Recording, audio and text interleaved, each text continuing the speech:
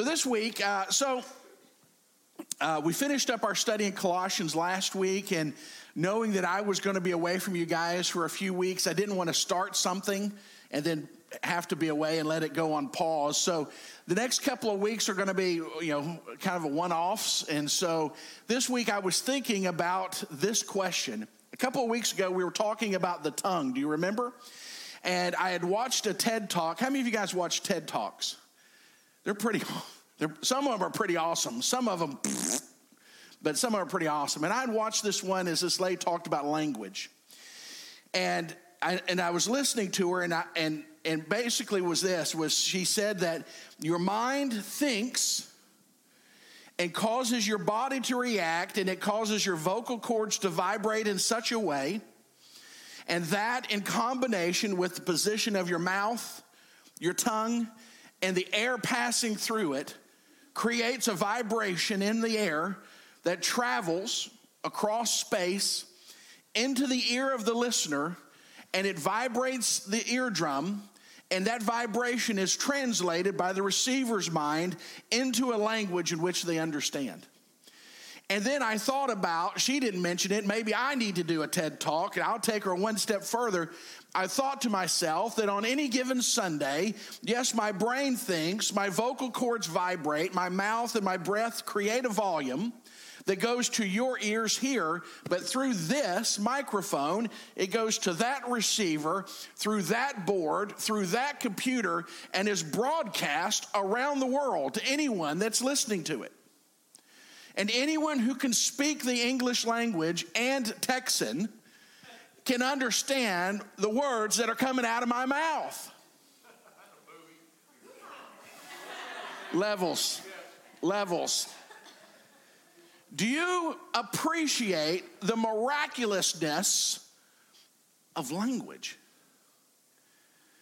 And I want you to know that pushed me down into a rabbit hole. Because sometimes as human beings, we get so hung up in where we're going, we don't take a pause to think about where we are and what we have. Something as natural as language. The miraculousness of God's design that you and I can communicate. And there's not just one language, but thousands of languages.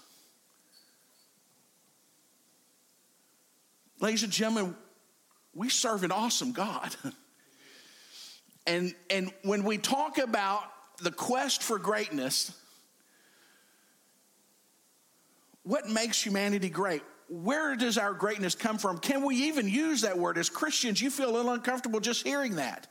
If I tell you, I am a great person, you go, well, Jimmy's getting a little full of himself. Maybe. But I would say to you this, is that every single one of us have a quest for greatness. What is my value and where does it lie? What difference do I make? And so it took me to Psalms chapter 8. It's a short psalm, like Josh warned you. It's not one of the long ones. It's a shorty. But I just want you to know, I can take a short conversation and write it for hours. So, okay, hold on a second. Miss Tanya, we're going to need to re-cue there, if we may. There we go. And so here's my opening question. What are some of life's most asked questions? And this is the class participation portion of the service today. What are some of the most asked questions of life? What was that? Why am I here? What's for dinner? That's the one that freezes everyone in their tracks. And always at least one person in the conversation goes, ugh. What else? I heard one over here. Whataburger busy. Is Whataburger busy in Greenville? Always. Over here. What's that? How are you? That's a good one. Yeah. How about this one? What am I going to do when I grow up? Do you remember that question? Yeah. Do I go to college? That's a good question. How about this? do I want to get married? That's a good question. And then this week I had 2 premarital counseling.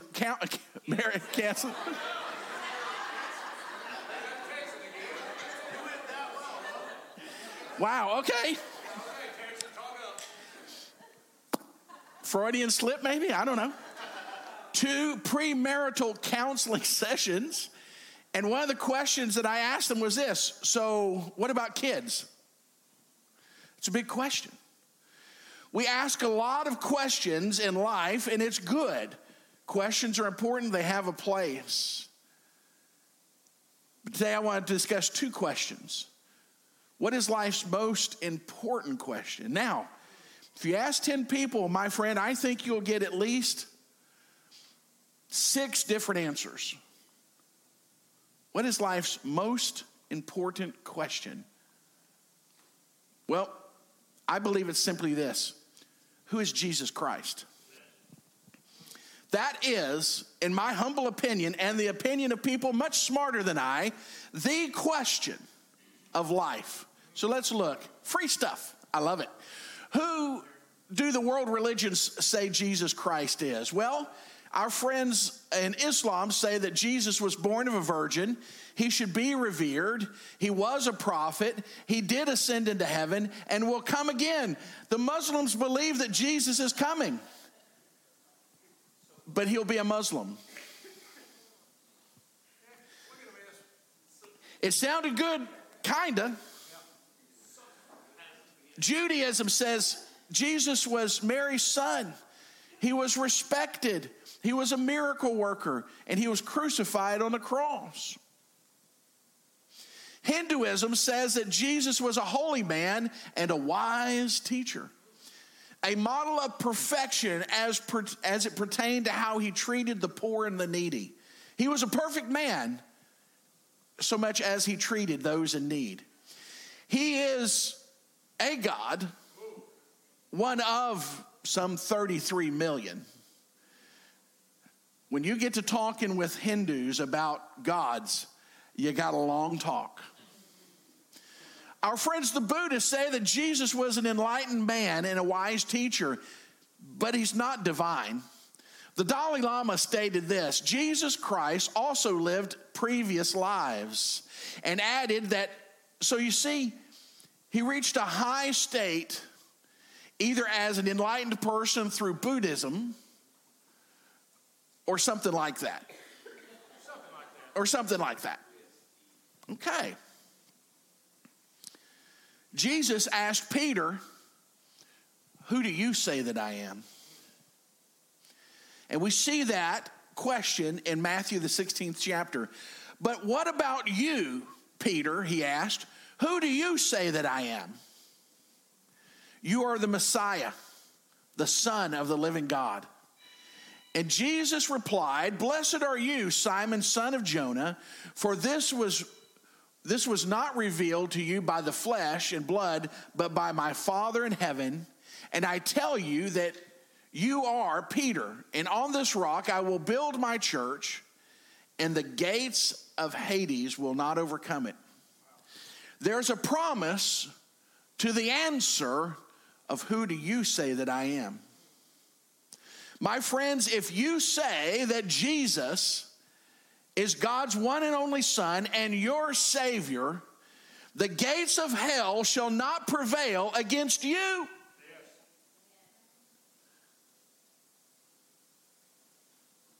The challenge is, not everyone answers that question in this manner.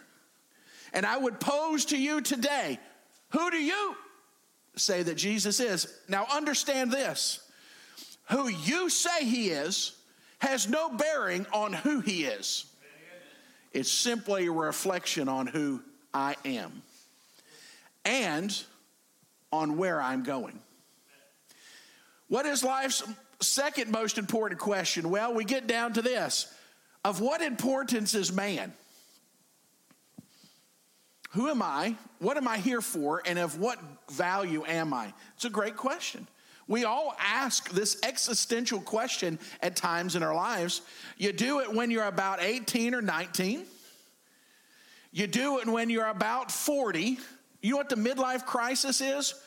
Who am I and what am I doing here and what difference am I making? That's what the midlife crisis is.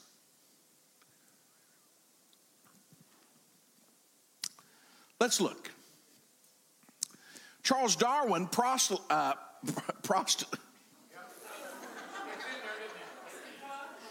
needless to say, my mind's, divided.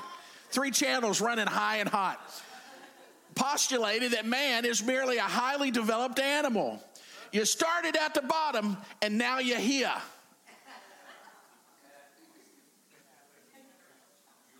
My friends, I want you to know this. I do not have enough faith to believe in the theory of evolution. It takes too much, too long. I just can't do it. Mankind did not evolve from the lower forms of life, but was created directly by God in God's image.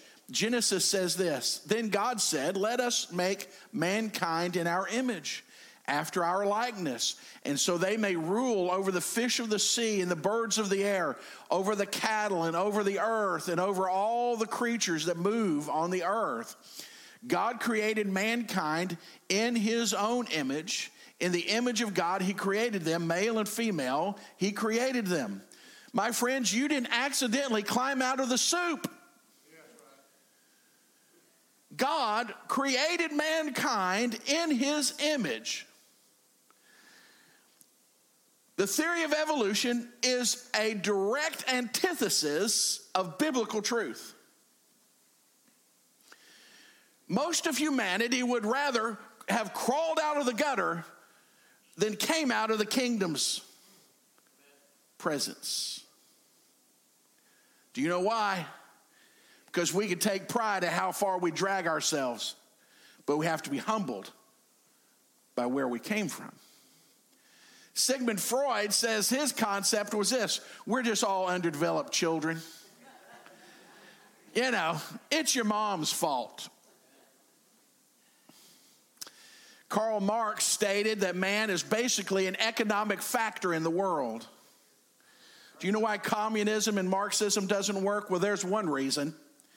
Because in Marxism, your only value is based on what you add to the collective or what you cost the collective. And ladies and gentlemen, if we're not careful, our world tells us that same thing today.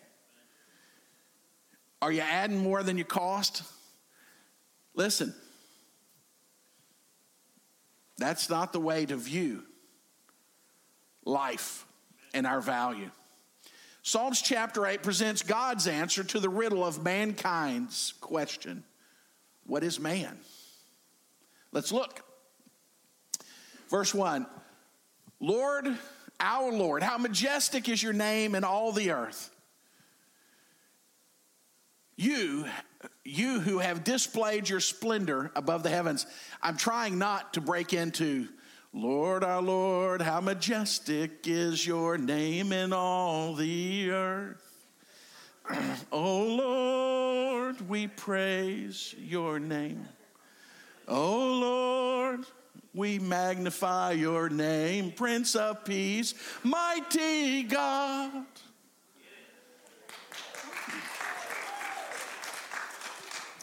Three channels. It's entertaining and exhausting. God created. Many call this an envelope psalm because it starts in the same way that it ends, and the truth is wrapped up in between them. The psalm goes on an eternal cycle of emphasis on the glorious excellence of God. My friends, the glory of God is never diminished and never ending. The only limit to the glory of God is not its existence, but our understanding and appreciation of it. When I was a child, I behaved and acted as a child, but when I became mature, I put away childish things. I began to see things and understand things. When my mother died at the age of 11, at my age 11, my feelings, my misunderstandings, my interpretations toward her were justified, but they were out of a lack of understanding. I didn't understand what being a widow at 27 with 2 small children meant. But when I became mature, I began to understand that one, life's hard. And sometimes it's real hard. And every now and then it's real hard, like that gorilla who slings the Samsonite. And it was only as I matured could I see my mother through a different lens. Did my mother make mistakes? Yes, she did. But I also now understand the struggle in which she was trying to live and to love and to lead. And who am I to judge a mile that I've never walked?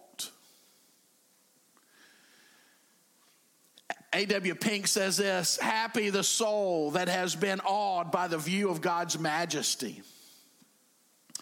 Our galaxy, the Milky Way, is 100,000 light years across.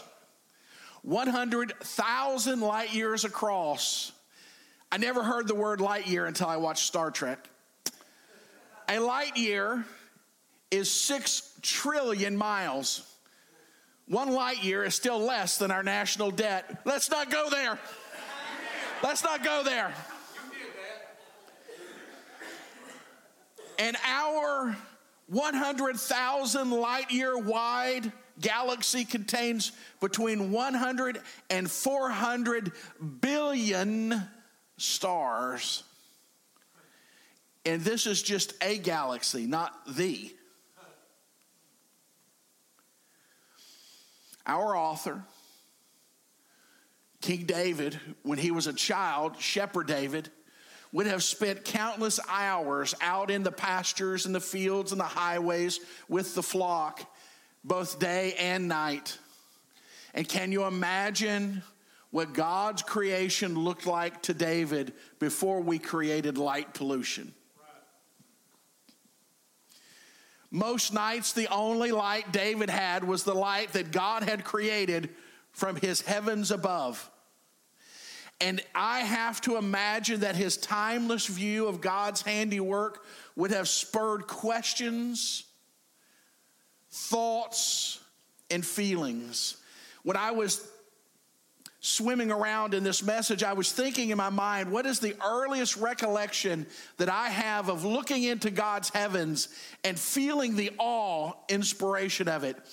And the earliest I remember distinctly was the early 80s at Philmont Scout Ranch in northwest New Mexico. I was sitting on a rock looking into the stars, listening to Styx Paradise Theater. And I want you to know, as a, 12-year-old, 13-year-old, I was awe-inspired. Now, I did not yet know the God of that creation. But that creation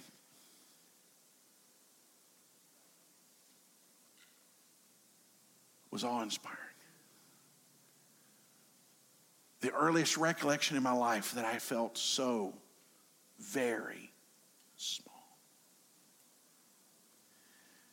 And I thought about how it must have been for David night after night as he looked into this. If God's celestial workmanship doesn't awe you, these photographs are from the Webb telescope.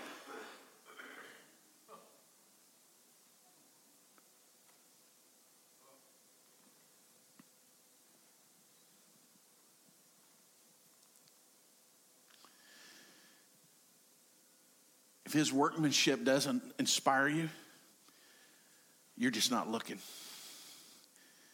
This morning as I drove in and I shaded my eyes from the sun in the east and I looked to the west and there was God's moon still visible to me, my friends, awe-inspiring.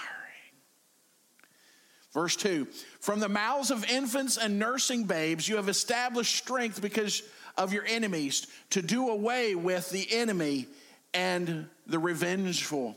And I thought to myself, David, what are you talking about here? Can we glean from this? David, you're a shepherd boy. What, help me here. Two things. One, have you ever, now, trying to think how to tread lightly through these bear traps. For centuries, the primary method for early nutrition for a child was to nurse from their mother. The process by which a child nurses is the perfect execution of what we know as the Boylan vacuum.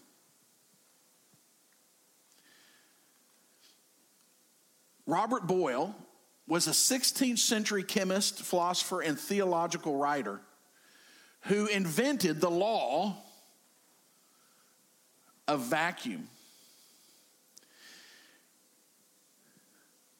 So, David, how is it that a newborn baby's first natural instinct is to perform this law that we didn't even know what it was or what to name it until the 16th century? But babies were doing it perfectly from the get because God gave it to them. God didn't have to teach them the theory of vacuum. God gave it to them. They were designed to do that. And then if we want to flip it, David's writings kind of prove to be a foreshadowing. He talks about this most simple, beautiful act of a child seeking sustenance in a manner in which we didn't really comprehend until the 16th century. But then he talks about children in a different way. Matthew 21 gives us the story. Then Jesus entered the temple and drove out all those who were selling and buying in the temple courts, and he turned over the tables of the money changers and the chairs of those selling doves.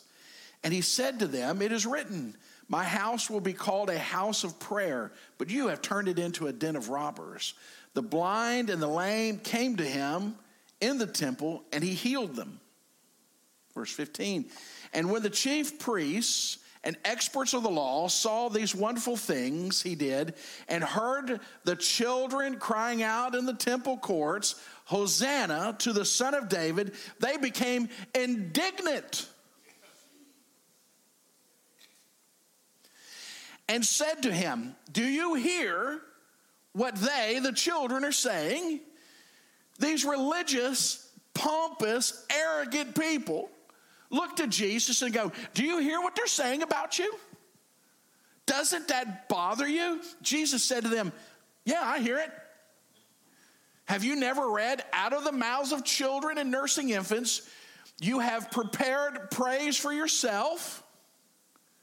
Psalm 8, God's power and provision and praise aren't limited to the grandiose. It can also be found in the unassuming, like the hearts and the words of children. Amen. God often points us to the example of children. Children understand what it means to love. Children understand what it means to trust. Children understand what it is to share. God's fingerprint is never more evident than in the heart and the mouth and the actions of children. And part of the challenge that you and I face is, guess what? We grow up. But David was saying that God has put his fingerprint in the life of and the example of children. Verse 3, when I consider your heavens and the work of your fingers, the moon and the stars which have been set into place, what is man that you think of him? Who am I? and the Son of Man that you concerned about him? David had no concept of light years. He had never seen Star Trek. He had no concept of a thing called the Milky Way. Yet he was humbled by what he saw and the Creator who created it. And his humbleness was inclusive of the fact that that same God knew him and loved him.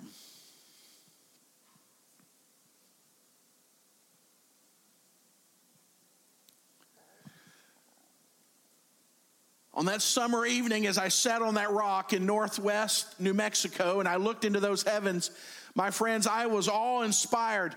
But the disconnect was this: I didn't know the God who created it, and I had not yet learned that that same God knew me and loved me.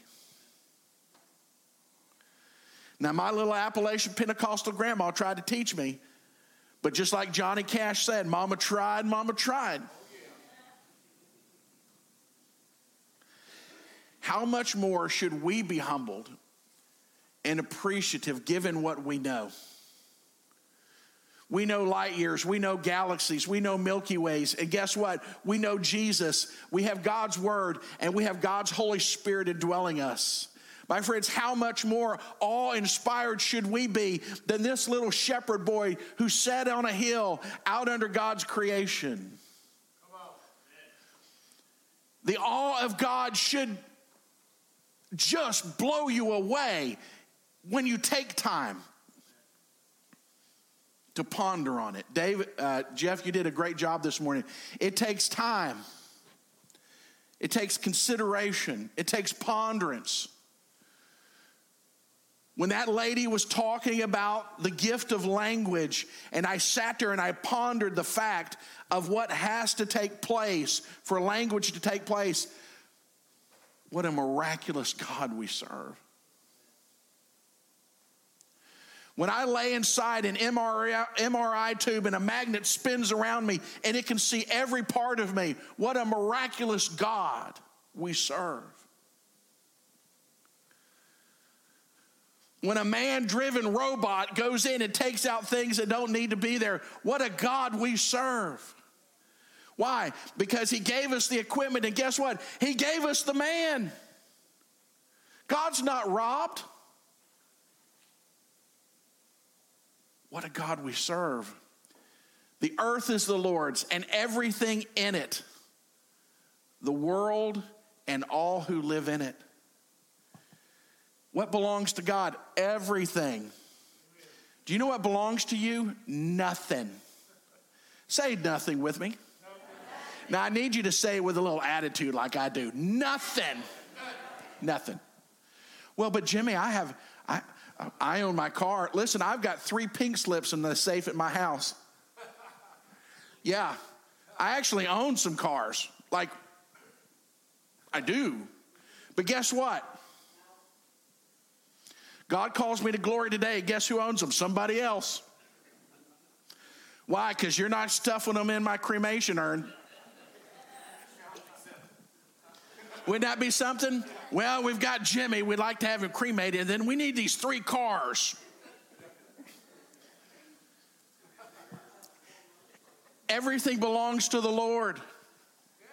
You belong to the Lord. Your spouse belongs to the Lord. Your children belong to the Lord. Your job belongs to the Lord. Your house belongs to the Lord. Your car belongs to the Lord. Every dime that you have belongs to the Lord. It all belongs to the Lord. The Bible even says that the very breath that you draw belongs to the Lord.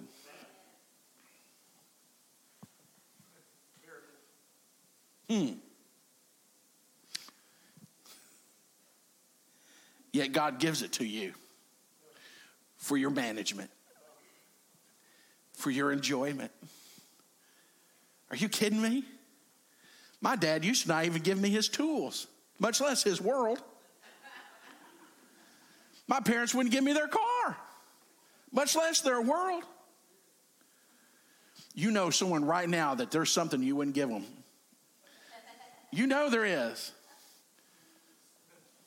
Yeah. If you don't believe I'm true, as soon as we're done, all of you with kids, let them drive home. Wouldn't that be something? Walking, hey, Junior, here you go.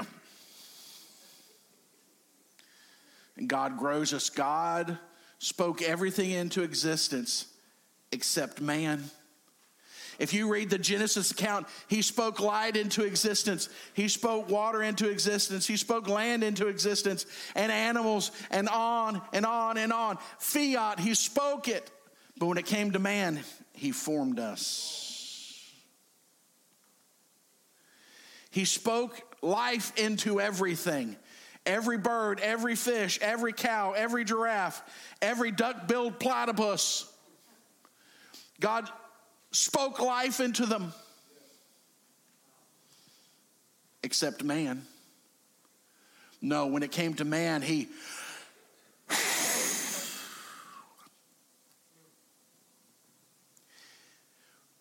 said, it is good about the stars and the sun and the dirt and the water and the ducks and the pigeons and the scorpions. I don't know why God would say good, but he did. And the snakes and the spiders, all those things. He says it is good. But when he created man, he said it is very good. Why? Words matter, ladies and gentlemen. Words matter. It's good, it's good, it's good, it's good. It's very good. Mankind is the crown of God's creation. Amen? Yes. Now come on, say amen with me. Amen. See, as Christians, you're going, I don't think I'm supposed to be humble. I'm humble. Listen to me. You could be humbly accurate. Absolutely. You are the crown of God's creation. When you look in our world, my goodness, what a God we serve. Go to the World Aquarium. What? Watch Discovery Channel. What? But you, point your finger at yourself and say, me am the crown of God's creation. God created us perfect, eternal, with authority and dominion over creation. God created Adam and Eve perfect. They were the crown of his creation.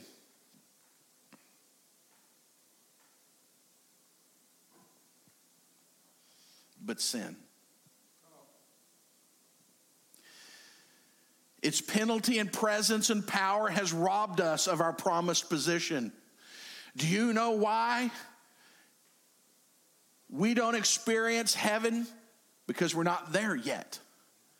Because the presence of sin, the power of sin, and the penalty of sin touches all of our lives.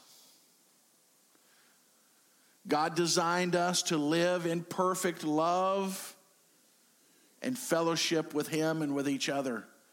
But sin has robbed us of that. And it continues to rob us to this day.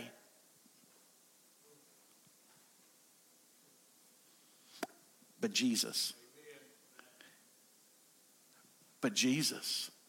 he has produced our hope for redemption. Now we live each day receiving a foretaste of what will be. I love that word. Oh, what a foretaste of glory divine. Do you know what foretaste means? I'm about to tell you. Did you ever have a mama or a grandmama who'd say, baby, you want to lick the bowl? I grew up with 7 siblings. I was the middle child. You know who didn't get to lick the bowl? Because either I got punked out by the older ones or the sympathy went to the younger ones. Hey, can I get a witness? She grew up, she knew. And then I got married. Amen. And for a brief while, baby, you want to lick the bowl? Yes, I do.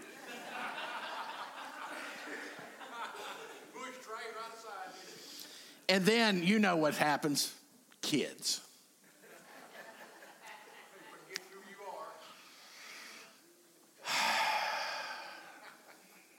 But then you know what? Empty nest. Every day, when we seek after the Lord, we get a foretaste. We get to lick the spoon of what heaven's going to taste like. We're not there yet. One day heaven, but every day through his grace and his mercy and our passionate pursuit, I get to lick the spoon of what heaven tastes like.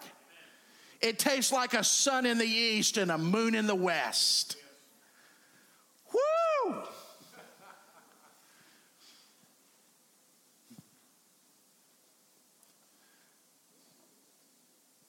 But our world doesn't get it. They get to see it. The rain falls on the just and the unjust.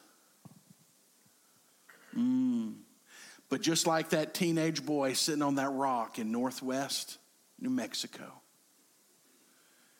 I could see it, but I didn't understand its value. I didn't understand its purpose.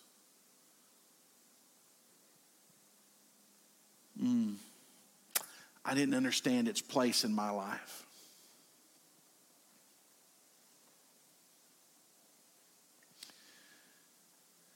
Verse 5. Yet you have made him a little lower than God, and you crown him with glory and majesty. Who's that?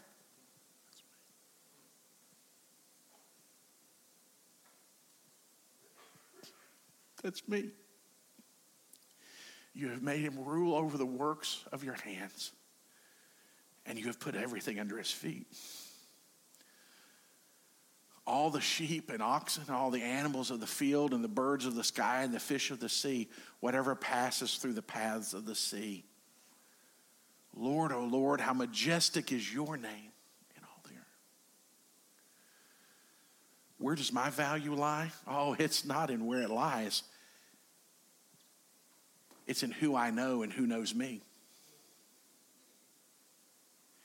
You see, my value isn't dependent upon what I do and I don't do.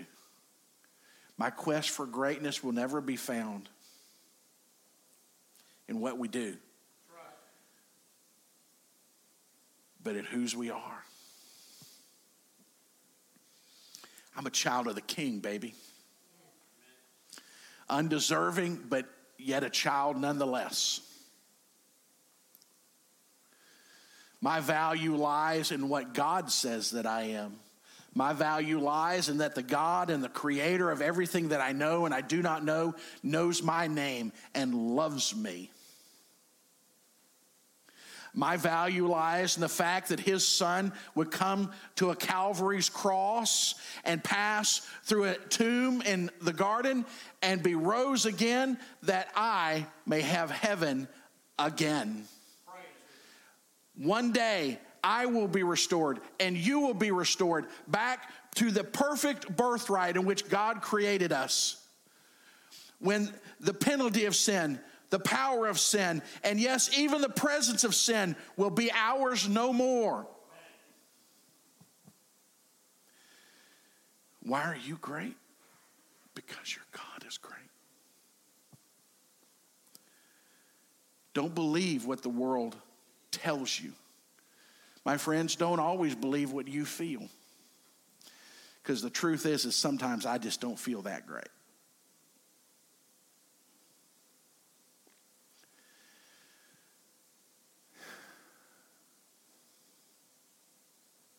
But Jesus,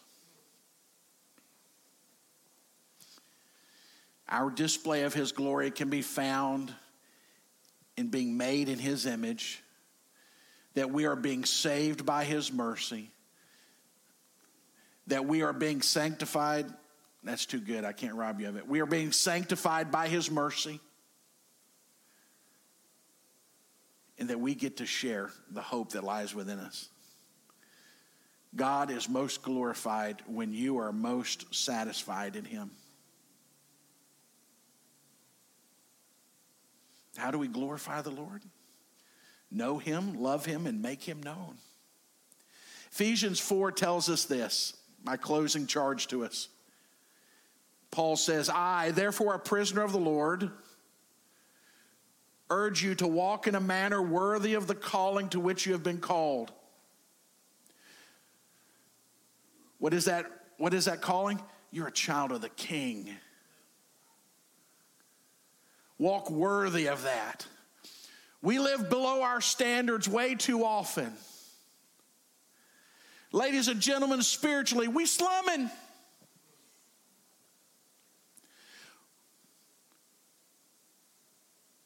Worthy of the calling which you have been called. How do I do this, Paul? With humility and gentleness, with patience, bearing with one another and love. How you do this? I carry a plate of humble pie 24/7. I don't deserve heaven. I don't deserve the blessings of life. I'm a sinner saved by grace. Eager to maintain the unity of the Spirit in the bond of peace. Walk with your eyes on the prize with humility and grace, and be about trying to maintain and protect and grow the harmony inside the family, and invite people to come and see. Our world struggles for its purpose and value. Help them understand. God says you're valuable. God says you're priceless. He didn't want it to lose you. That's how much God loves you. Let's pray. Father, we thank you for today.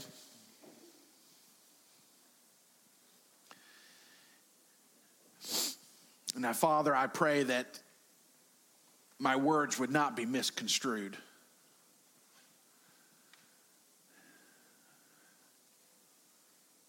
Father, my value is exceedingly and abundantly more than what the world says it is, because you say so. But Father, I am a pilgrim on a journey. I am a sinner in need of a Savior.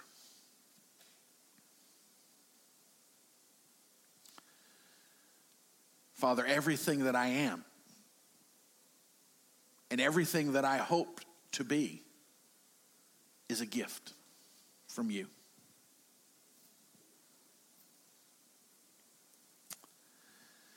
Father, I pray that we as your children would be ever mindful of that. And that would be very, very careful.